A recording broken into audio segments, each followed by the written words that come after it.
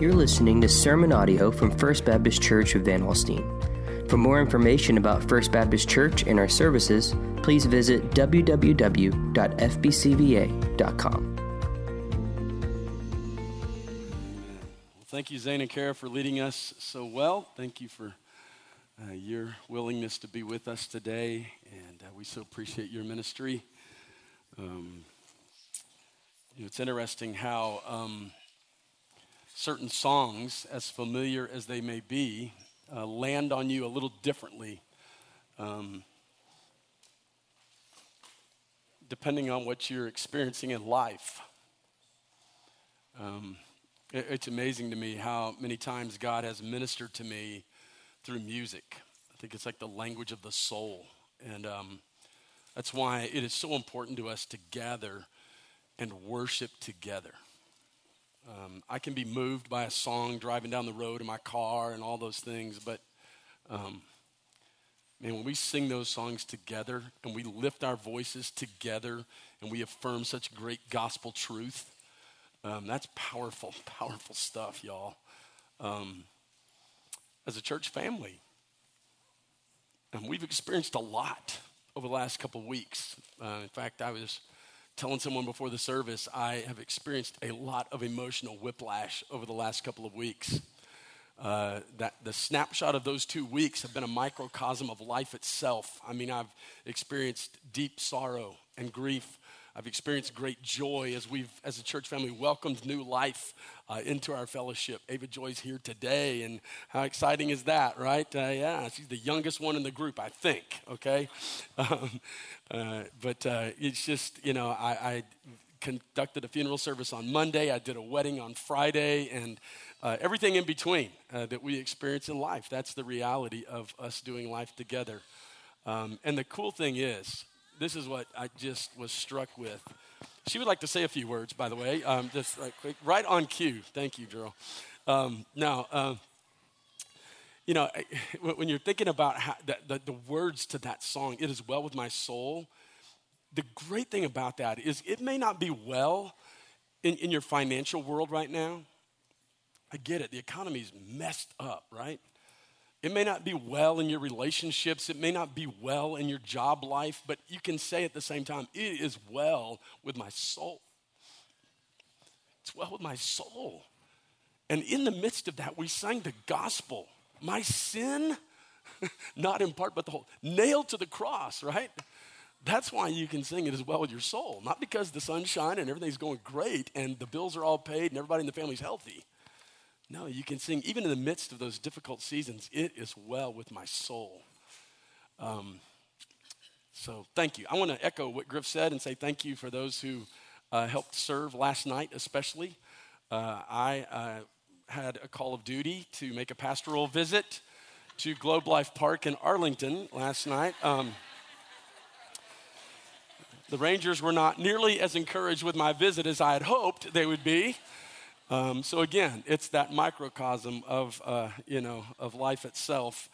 I've been thankful more times than you can imagine that my salvation does not depend on the sports teams that I cheer for. I would be in bad shape most of the time.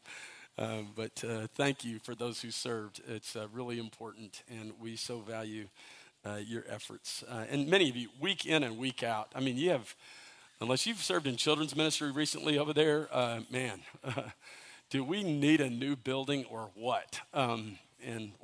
Just pray for all of that as it comes to completion over these next few weeks, Lord willing. Well, let's take our Bibles and turn to John chapter 9 this morning. John chapter 9. I have no guarantees about my voice. I wasn't sure about the early service. I'm really not sure about this service. If I have to cough, hopefully I'll have the forethought to turn this thing off before I blow you out of the room. But at any rate, that's where we are. And I know a lot of you dealing with the same kind of stuff.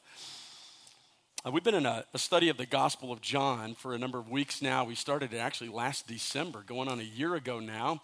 Took a brief break in the summer for a summer in the Psalms, and we returned to the Gospel of John, and now we're here in the middle of chapter 9. This is the account of a man born blind who was healed by Jesus. And you may be at least marginally familiar with that account. And what we find here is really, in this middle section especially, we're going to find religion versus true faith in Christ in many ways. You know, when you think about it in our culture, it's not difficult to find people who resent religious people or what they would maybe describe as organized religion.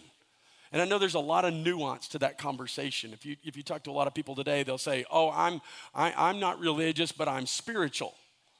Okay, and by that they may mean I believe in a God, or I believe in gods, and so I'm spiritual. And of course, I know, even the term religion is broadly misunderstood a lot of times. In fact, it's not lost on me that you may be here this morning and you would say, I've experienced a great deal of hurt and even some trauma at the hands of organized religion. I understand that. It's a reality of the world in which we live. Human structures are all imperfect because they're made up of imperfect human beings. Church polity, all of those things. I mean, there's various ways to look at the way a church is structured and organized and the way it functions and all of that. And so whenever a family does life together, much like your family at home, there's going to be times when it's a bit challenging because we are all broken, sinful human beings at our core, saved by the grace of God, I hope. And so more and more reflecting who Jesus is in our lives. But as someone whom the world would consider a religious person, because if it's understood that I'm a pastor or a preacher or whatever, typically people will say, he's a religious person. It's easy to get defensive when I hear someone who lumps religious people all together and makes broad assumptions, forms opinions based upon a limited experience.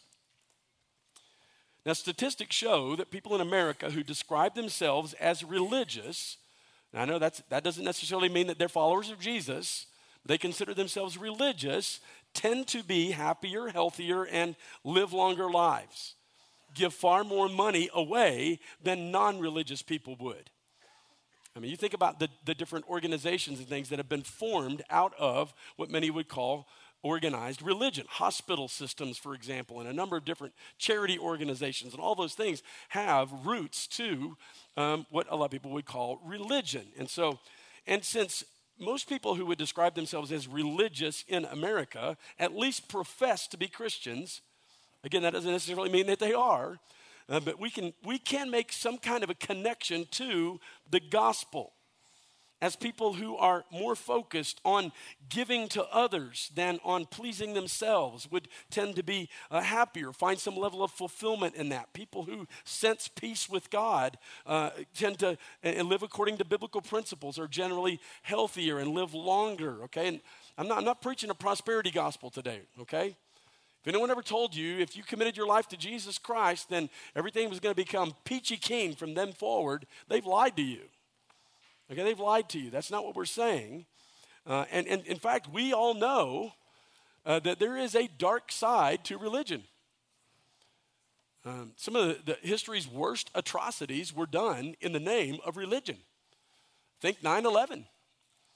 Jihadists were behind the attacks on the World Trade Centers and on the Pentagon and those things, doing that in the name of religion, in an effort to earn a spot in paradise or a level of paradise or whatever. That's all in the name of religion. And so as we look at this text today, understand that just as surely as the life-transforming gospel of Jesus Christ can lead an individual to peace with God and love for others, at the same time, self-righteous religion can lead to arrogance, judgmentalism, and hard-heartedness. And what's the difference? It's going to be clearly on display in this text today.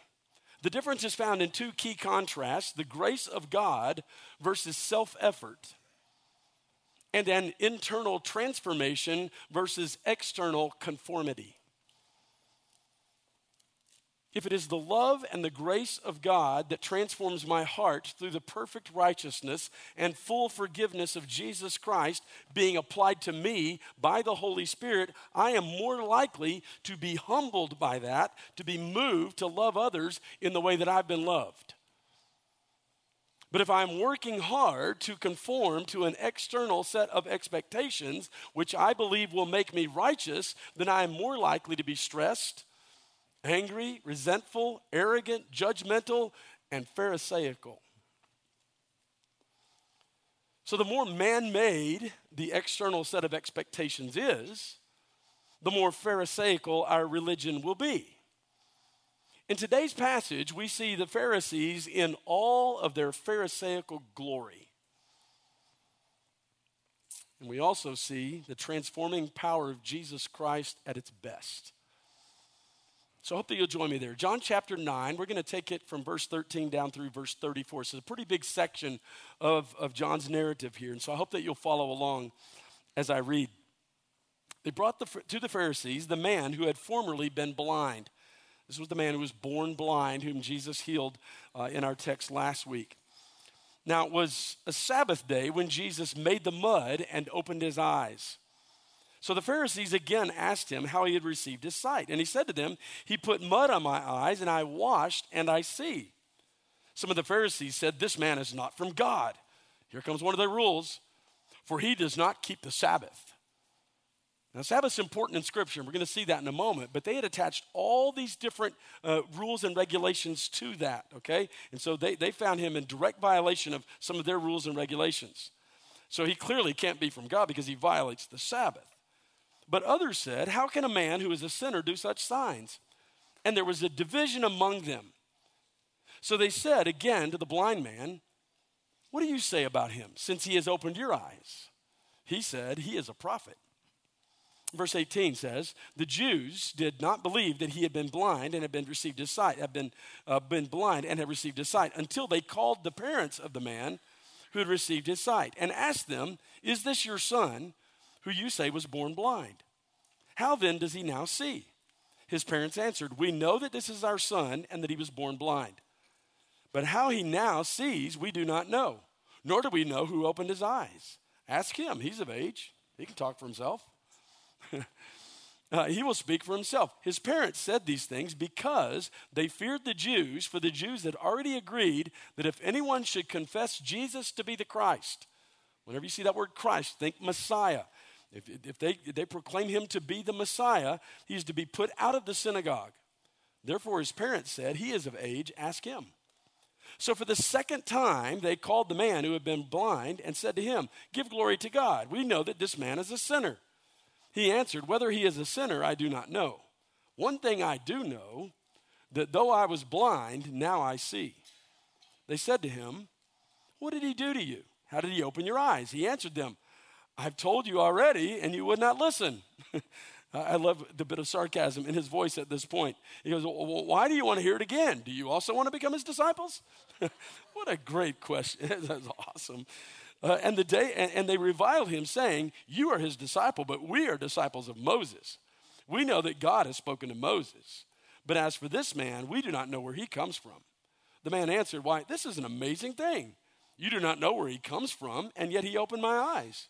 We know that God does not listen to sinners, but if anyone is a worshiper of God and does his will, God listens to him. Never since the world began has it been heard that anyone opened the eyes of a man born blind. If this man were not from God, he could do nothing." They answered him, "You were born in utter sin, and would you teach us?" And they cast him out. First thing I want you to notice in our text here today is this twisted view of Sabbath. And not unlike the day in which we live, there is still plenty of confusion about Sabbath, about the observance of Sabbath. What should we do? What should we not do? How do we practice Sabbath?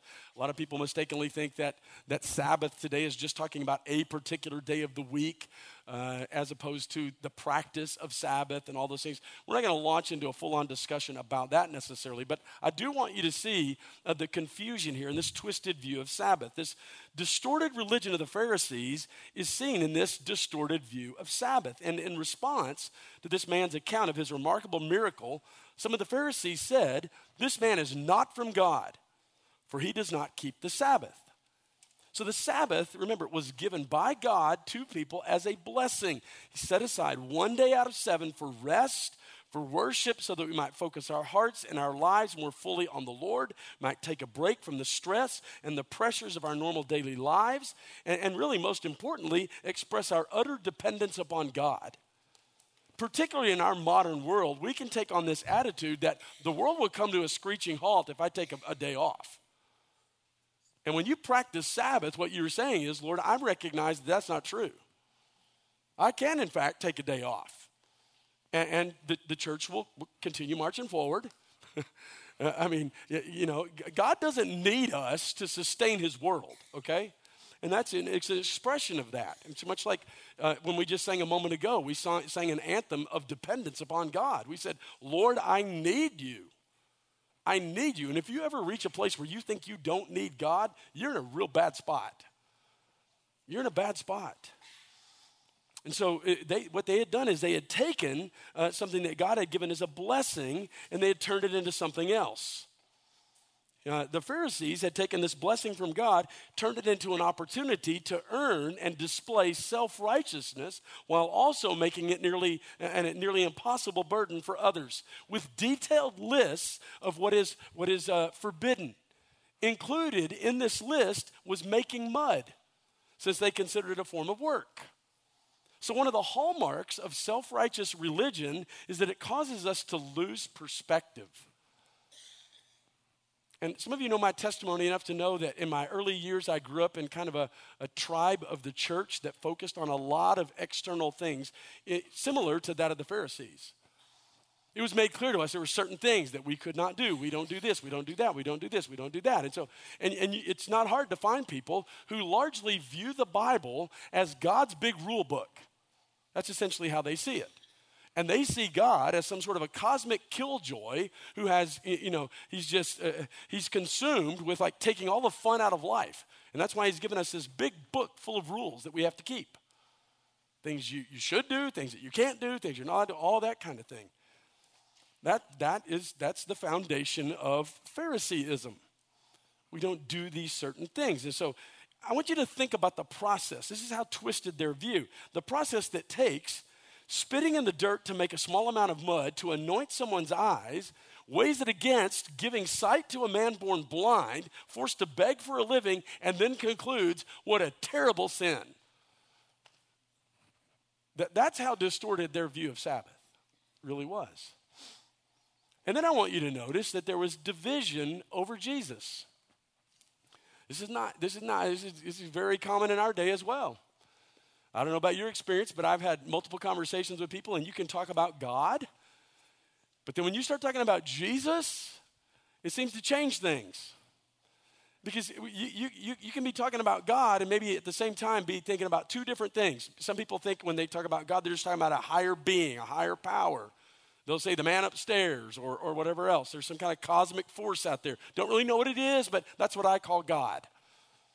One of our former presidents a few years ago gave a speech and prayed to the God of our own making, I think it was, something like that. I'm like, what in the world is that?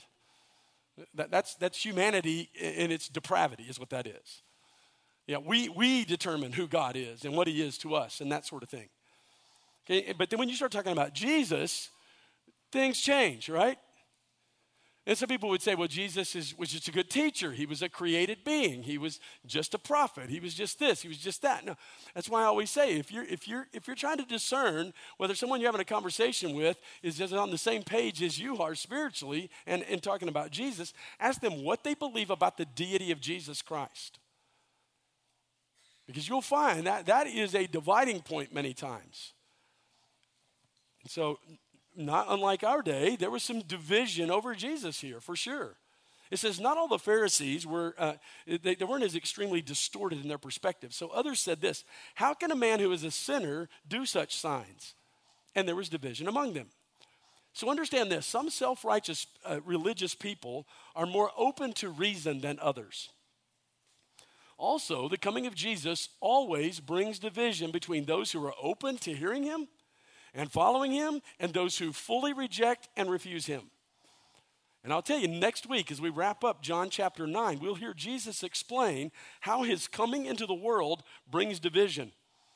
As those who think that they can see are really blinded by his coming, while those who know of their blindness have their eyes opened by the dawning of his light. And so here we see this division in action as those who are the most arrogant, the most self-righteous, the most self-assured, the most convinced of their own ability to see clearly are actually totally blind to the light of the world at work in their midst. And on the other hand, those who see their own need, like the blind man, or those who are a bit more humble perhaps, like those willing to consider Jesus, are more able to see the light. And maybe in your own personal life, in a personal relationship of yours, you've seen kind of this progression. Maybe there was someone that you've been praying for a long time, and early on, they were completely closed to the thought or the idea of faith in Jesus Christ or considering anything that you held to as a follower of Jesus. But then over time, you saw something happen. Something was changing, something was shifting, where at one point they were completely closed off to any conversations about Jesus. Now they're at least open to a conversation about Jesus. And I know for me, I can look back, I can think of some people that I prayed for a long time, and I was ready in my flesh to say, they will never come to faith in Jesus Christ. And then I look up and I see the miracle of the grace of God at work in their lives. I had a couple of former students, when I was a youth pastor years ago, I was fully convinced they were going to spend the rest of their lives in the state penitentiary. I'm not kidding. And one of those guys became a pastor, of all things. I mean, you just don't ever discount what God can do by his Holy Spirit and through the good news of the gospel of Jesus Christ. So we see that this division here over Jesus. And then with that, I want you to see a growing confession of faith. In the midst of this division over who Jesus is, the Pharisees in charge of the synagogue turned to the healed man to get his opinion. And this is where it gets really good. I love this. What do you say about him since he has opened your eyes? He said he is a prophet. Now here we can see already that this man's faith is growing. He's coming to a better understanding of who Jesus is. Not yet come to a full understanding of faith in Jesus as the Christ, Son of the living God. And yet here he shows much more insight than he did earlier. If you remember from last week, he referred to Jesus simply as the man called Jesus. Okay, that would tell us that he had very little understanding as to who Jesus was. Maybe he had heard about him and those kind of things. It was the man called Jesus. Now, he understands now that a man who can perform such a miracle must at the very least be a prophet, right? The way Jesus did this miracle was even reminiscent of a prophet of old, like something Ezekiel or Elisha might do. And while Jesus is certainly much more than a prophet, he is not less than a prophet. So the man is beginning to see, not just physically, but spiritually as well. And then I want you to notice in the midst of all this compelling case for Christ. So the division over Jesus leads to this in-depth investigation into the healing of the blind man, which in turn leads to this compelling case for Christ. And so what we have here is kind of like this kangaroo court in a sense. Skeptics of Christianity have often dismissed the miracles of Jesus as just some sort of wish fulfillment by those who believed in him. It's like mind over matter, psychosomatic healings, all those kind of things. Those are known in many traditions around the world. So if a person wants to be well, then it would be suggested that you have to project that mentally, right? It's like, the old positive mental attitude sort of thing. Nothing wrong with having a positive attitude, but this is very different from that.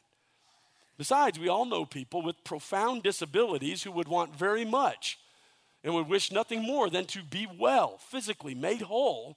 So I think that whole line of thinking is not only insulting to Jesus and his power, but also to people with disabilities. Now, others have said that what is lacking in the Gospels is a careful investigation of the miracle reports by those who were not followers of Jesus.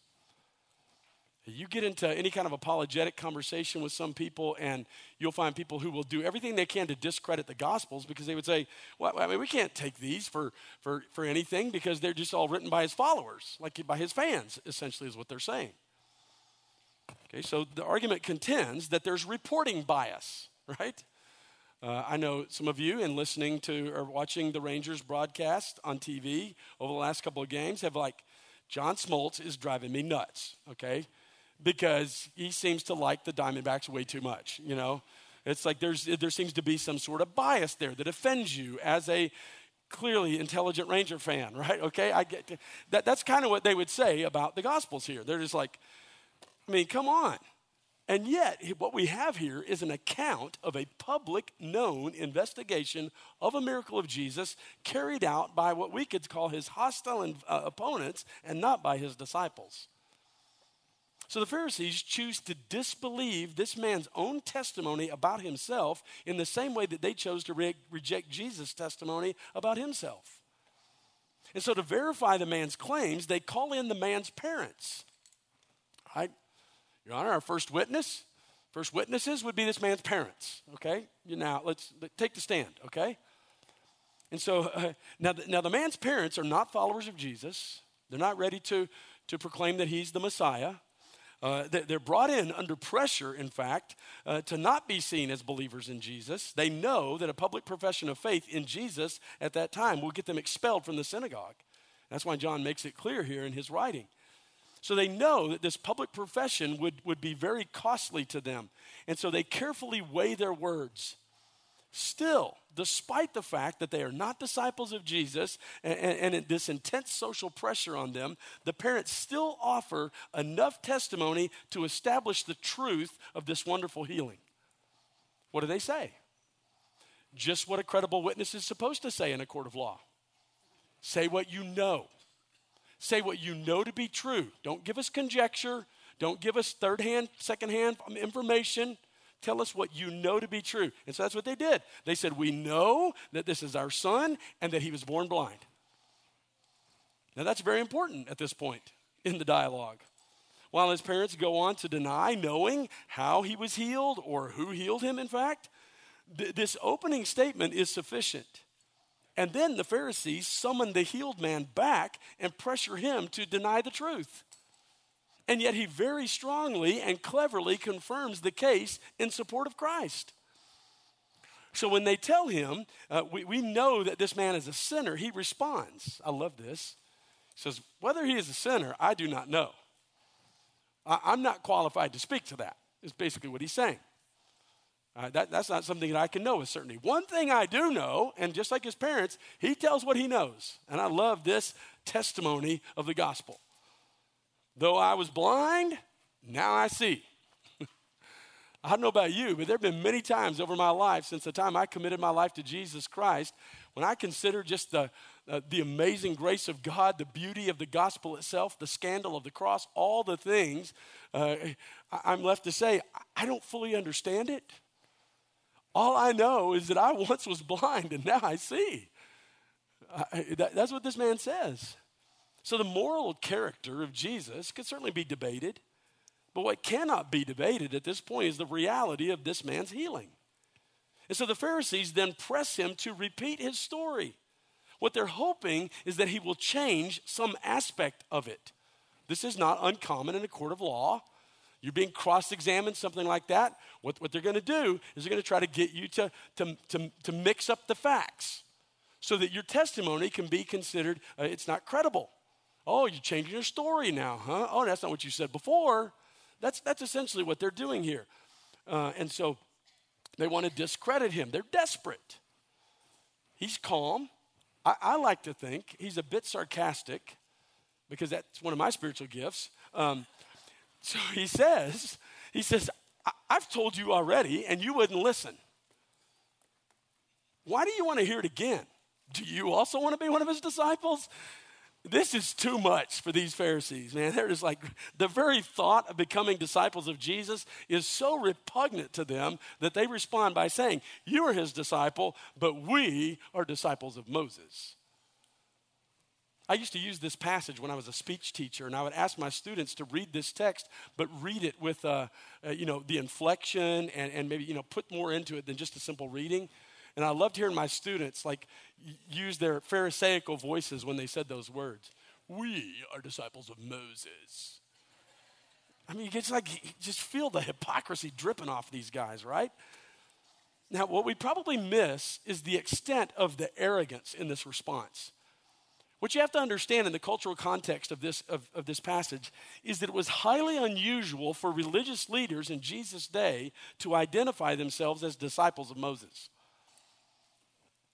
They almost always identified themselves of a current living rabbi who was their teacher, like Gamaliel or perhaps Nicodemus.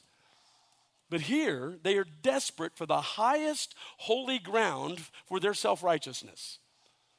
It's like, guys, let's take this to another level. We're disciples of Moses, right? So they say they don't know where Jesus comes from, which is, it's both a lie. Jesus is from Nazareth, but it's more true than they even realize. Jesus is from heaven, right? We've already seen that in John's gospel here. So far from being pressured to cave by this insulting and arrogant response from the Pharisees, the healed man is actually strengthened in his confidence as he responds with this powerful insight. Why, this is an amazing thing. You do not know where he comes from, and yet he opened my eyes. In other words, maybe you guys aren't as smart as you think you are. It's an amazing thing.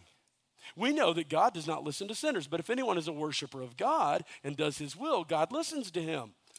Never since the world began has it been heard that anyone opened the eyes of a man born blind. If this man were not from God, he could do nothing. He is clearly beginning to see.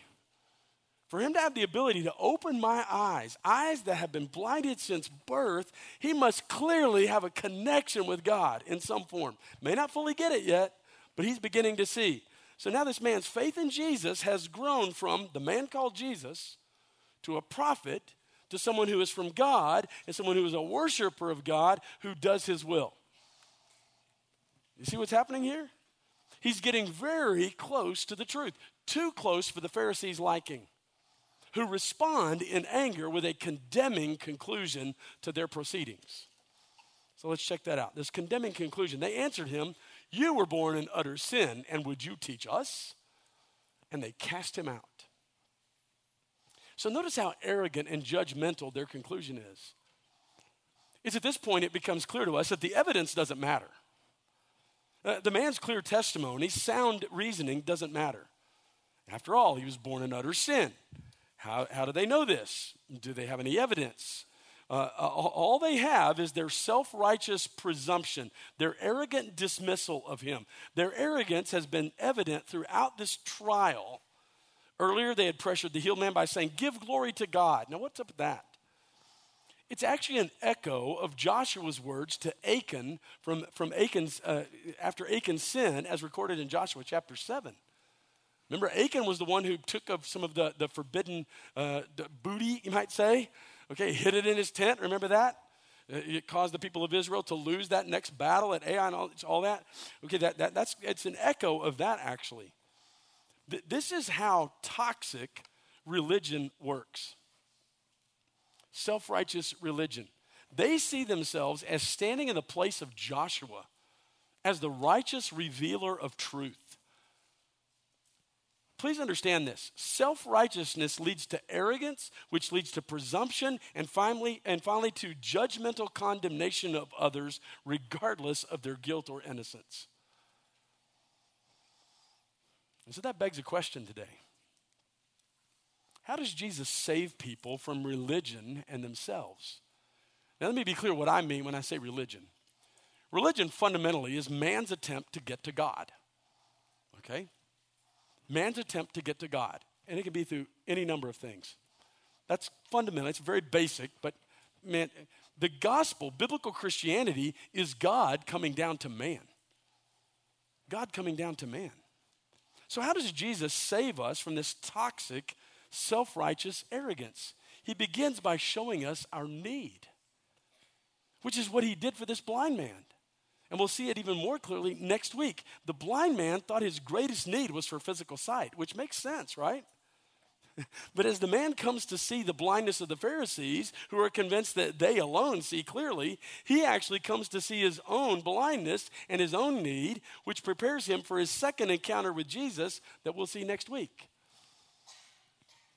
Jesus saves us by showing us that we cannot save ourselves. Jesus brings us to the light by showing us our own darkness. He brings us to sight by showing us our own blindness. The more clearly that we see our own weaknesses, the more we turn to him for strength. The more we turn to him for true righteousness, the more we see the filthy rags of our own righteousness and what it truly is. I think back to personal evangelism classes that I took in seminary and those things. You're basically learning how effective ways to share the gospel. One of the first things they will tell you many times is you must first help a person understand their need. It's one thing to say you need to be saved. Excuse me. One thing, but that leaves them with the question, saved from what? And in their mind, they're not drowning. If they are, maybe they're saying, well, I'm drowning in debt, so what I need is $1 million. No. Your need is you have a need for a Savior. And so that's exactly what Jesus does here. He shows us that we cannot save ourselves. And I'm going to close by just sharing with you, and some of you are familiar with this text, but I want to share with you the testimony of another famous Pharisee, Saul of Tarsus, a disciple of Gamaliel, who became the Apostle Paul. He wrote this in Philippians chapter 3, verses 2 through 14. He says, look out for the dogs. Look out for the evildoers. Look out for those who mutilate the flesh. For we are the circumcision who worship by the Spirit of God and glory in Christ Jesus and put no confidence in the flesh.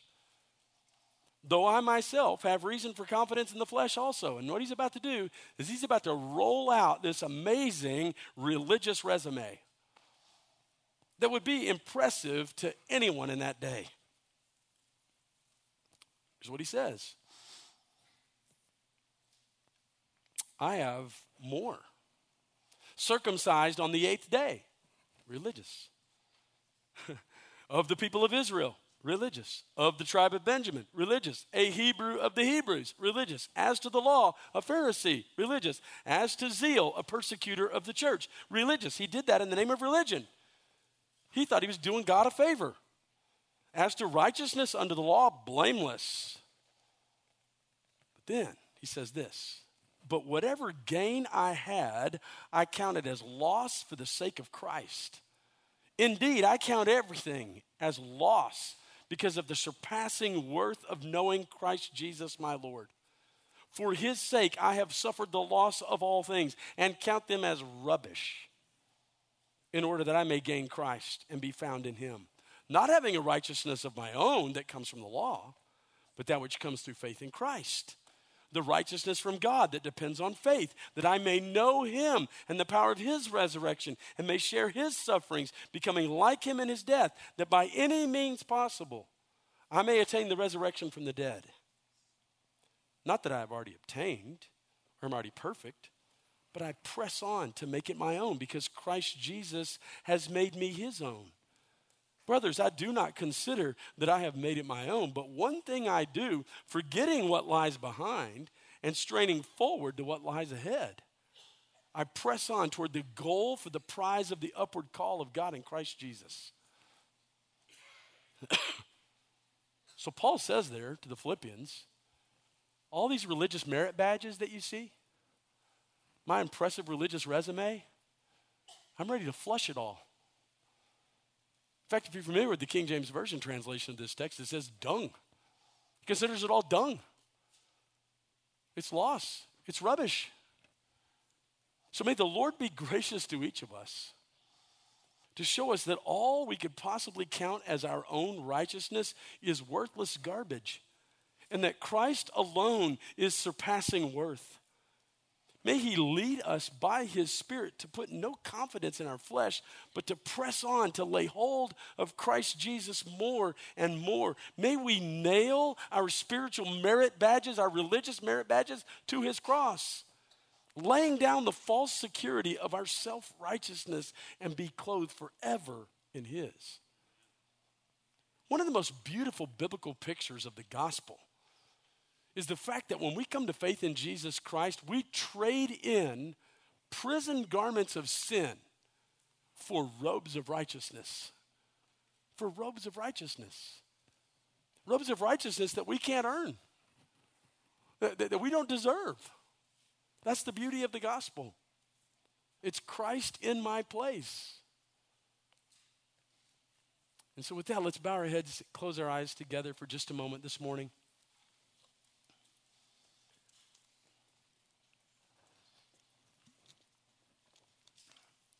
I don't know what God may be saying to you today by his Holy Spirit through his word.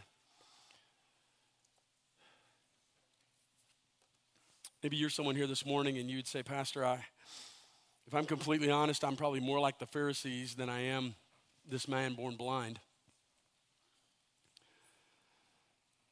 When I really pause and think about the things that I do and why I do them, I'm kind of on this self-righteous track of trying to earn my way. Trying to be better than most, trying to do more good than bad, so that hopefully when it's all said and done, God will look at me and say, you passed. All based upon my own self-righteousness. I just want to tell you, biblically speaking, that is a terrible plan. Because even on our best day, we can't be good enough. We can't be good enough. In your own strength, your own power, you and I, we cannot do enough good to earn our salvation. We can't avoid enough bad to earn our salvation. The gospel of Jesus Christ is by grace alone, through faith alone, in Christ alone, to the glory of God alone. So if you're here today and you're in that place where maybe it's like, I'm uncertain of my relationship with God, I'm hoping that at the end I get an attaboy, but I'm not sure. I firmly believe on the authority of God's word today that you can leave here with assurance based upon what Jesus Christ has done for you. Would love to share with you from the word of God what it means to be in a right relationship with God through Jesus Christ. In just a moment, together, we're going to partake of the Lord's Supper. Jace is going to come lead us, one of our pastors, and I just want to simply say it is important to us that your testimony be one of faith in Christ. We practice a close communion, not a closed communion. So it's not required that you be a member of our church, but because of what this supper represents and what it means to us, and Jace will explain this more, it is important to us that your testimony be one of faith in Jesus Christ. So I want us to worship together through this time. Very important. It's part of the family. And Father, we thank you for your word today. We thank you that you have given us credible accounts through the Gospels of the life and the ministry, the teachings of our Lord Jesus Christ. God, I thank you. I pray, God, that if there's anyone here today that has never trusted you as Savior and Lord, that by your Holy Spirit and the power of your word, they would be drawn to you today. Lord, I pray that we would turn our hearts toward you now as we worship together. And this time, we love you and we thank you. In Jesus' name we pray. Amen. Thank you for listening to this message from First Baptist Church of Van Alstyne. For more information about our church, visit www.fbcva.com.